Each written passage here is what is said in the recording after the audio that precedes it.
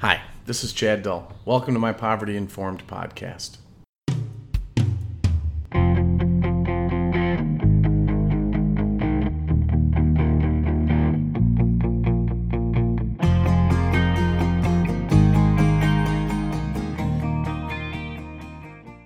For those of you who listen regularly, first, thank you.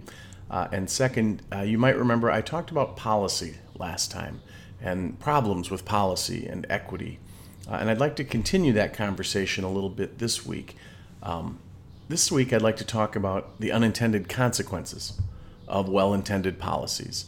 And I'd like to do that by sharing some stories I don't share very often. I don't mind talking about myself, but I'm going to tell you a little bit about times that didn't work out real well for me and things I probably still feel a little guilty about even as I understand them better. But I hope they're useful to you, and I hope maybe they inspire you to think about how policy works at your place of work. So I wrote this at the end of January, and it's called Poverty Informed Practice in Higher Education, Policy and Unintended Consequences. At the end of my first semester as vice president at MSC Southeast, I learned I had a duty I wasn't aware of. It turned out if you ran out of appeals to return from academic suspension, the last chance you had was to reach out to me.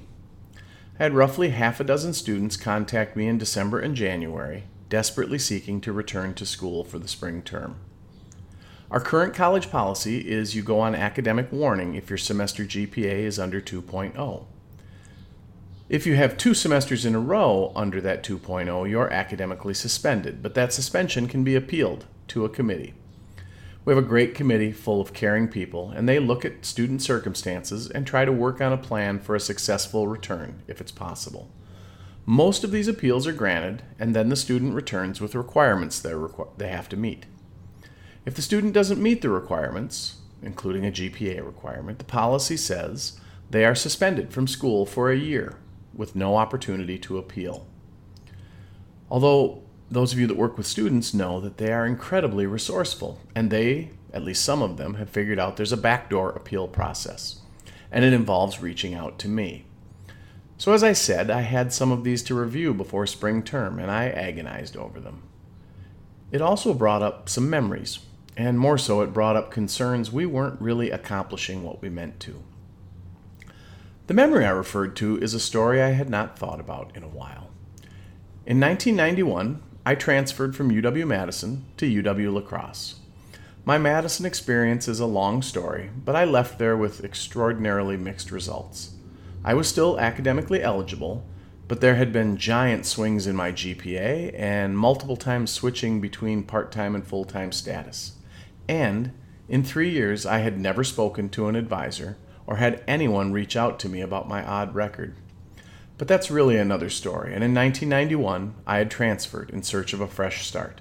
I signed up for a full-time schedule, had a full-time job, and wanted to get my life in order, sincerely.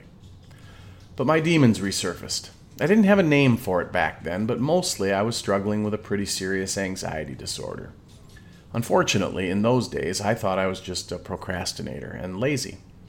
Whatever it was, after about 6 weeks, I stopped attending classes and went into avoidance and hiding, which was not a new behavior for me. Unsurprisingly, I got a 0.0 GPA for the term, and over the Christmas break, I got a letter.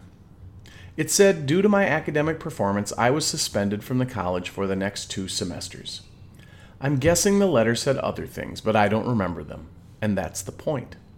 All I knew was I had failed and I was in trouble. I would guess the letter probably had an appeal process, but I was never going to do that. I was ashamed, and I would have done anything to hide the truth from the people I loved. That meant there were probably wonderful staff at that college just waiting for me to come in so they could help me get on track, and I'm sure the policy was intended to do just that. But realistically, I was never going to come in. Instead, let me explain how that first brush with policy started a series of events that defined most of the decade for me. With my new suspension, I knew I needed to have a cover story, so I quickly told my family I was unsure of my future and I needed to take time off from school to get my plans straight. It was plausible, and it felt like it might buy me time. But you don't know what you don't know. I had student loans, and apparently you have to start paying those 6 months after you drop out. Who knew? I didn't have any money. I was working third shift at a fast food restaurant, so I needed another plan. Now, being broke sometimes steals your ability to make decisions which make sense to others. It's part of the context of being in crisis. So the decision I made was to quickly enroll at a school up the road, which was on a quarter system and could take me in March, staving off the student loan problem.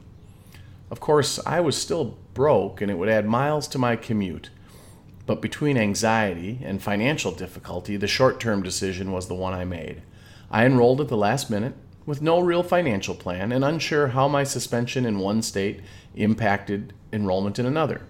Now remember, this was pre-internet. I'm kind of old. And this was obviously a recipe for failure. My term did not go well, but the policy at my new college said I was just on a warning. That meant a letter I could ignore. Boy, I felt like I dodged a bullet, and I enrolled for the fall term. And still, having been to 3 colleges, no one had reached out to me except with a letter. I'm sure the letter had all kinds of resources in it, but shame makes it easier to throw those things away and hope for a fresh start on Monday, kind of like dieting. To make the story shorter, and since it isn't fun to remember, the next term didn't go well, and I got suspended for a quarter. I do remember the letter said you could appeal or just sit out, so I sat out. And when I returned, I didn't make the standard again, and this time the letter said you sit out a year. I vaguely recall some language about an appeal, but come on, was I really going to do that? After all my failures, now I would go ask for mercy? I was an intelligent guy, I had all the test scores to prove it, and here I was. I also grew up poor, and it made me defensive about asking for help. We blame poor people for being poor, and we celebrate bootstrap stories about overcoming obstacles life has put in the way. The combination of those two things made it seem like seeking help was a weakness, and it was my job to fix issues caused by my deficits. My 1-year suspension turned into 3 years away before I returned. In between was default on student loans and the destruction of my credit. So in 1997, the bright, talented 18-year-old from the fall of 1988 returned to his third campus as an emotionally beat-down 27-year-old. And that 27-year-old told himself when he was scared he would seek help. And sometimes I did. But even though my grades were good, it was still a struggle financially. I was way past believing anyone thought I might deserve extra help. And in the spring of my second year back, I was out of money, and it was over. Maybe it was desperation, or maturity, or maybe my confidence had returned a little bit in the prior year, but for the first time I looked on campus for assistance. I went into the financial aid office and I asked to speak to someone.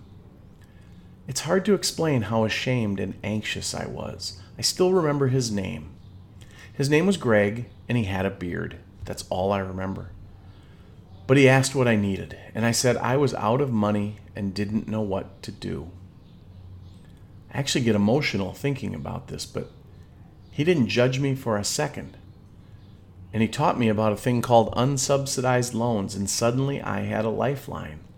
I didn't have to work 40 hours a week. I didn't have to quit. I didn't have to fail. I've never told Greg, but he changed my life. I'm where I am today in large part because he was kind and solutions-oriented. I was someone who had defaulted on student loans, and I was 11 years from when I had started college. I don't know what the policy said I deserved, but Greg saw me and gave me hope. So what's the point? The point is policy has impact, and it doesn't always match the intent. My colleges had policies of letters with wonderful information in them. And if I'd had the courage to read them, maybe I'd have shortened my journey back in 1991. I wonder how many students read those letters no matter how well done they are. How would I know that most appeals are granted? Who knows there's an appeal to the vice president not really spelled out in policy, but just in practice for those who can navigate the system? When I think about the half dozen students who came to me, I wonder how many didn't. Our policies are supposed to help, not punish. I don't think we design punitive policy on purpose, but I think being poverty informed means we need to look at what we are doing very carefully. My own behavior, plus some policy impacts, kept me in difficulty for much of my 20s, and frankly wasted a lot of college resources too. Although I was not well off, my parents are college educated, and I suspect the reason I kept returning is because they had made it through on their own crooked path.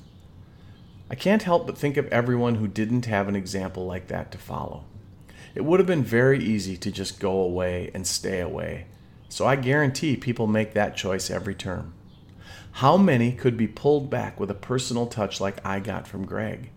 How do we build resources and policy to make that happen? So in the meantime, we have to agonize over policy, and I needed to suffer with the students who came to me. I didn't let all of them back into school immediately, but I did speak to each of them in person or by phone. And if the decision I made was to delay their enrollment, I asked them to meet with me personally to make a plan. I'm not saying I did anything magic. I'm not even saying I did the right thing. I'm saying a poverty-informed college doesn't hide behind policy. We wrestle and agonize with these decisions because being a professional requires it. I'm not anti-policy. On the contrary, I'm advocating for understanding the power and implications of policy choices. I'm advocating for transparency and for policies with a student success focus at every turn. And more than anything, I'm advocating for human connection in policy, to normalize help and remove stigma from struggle. We all want better outcomes, and careful policy making and application can give us those.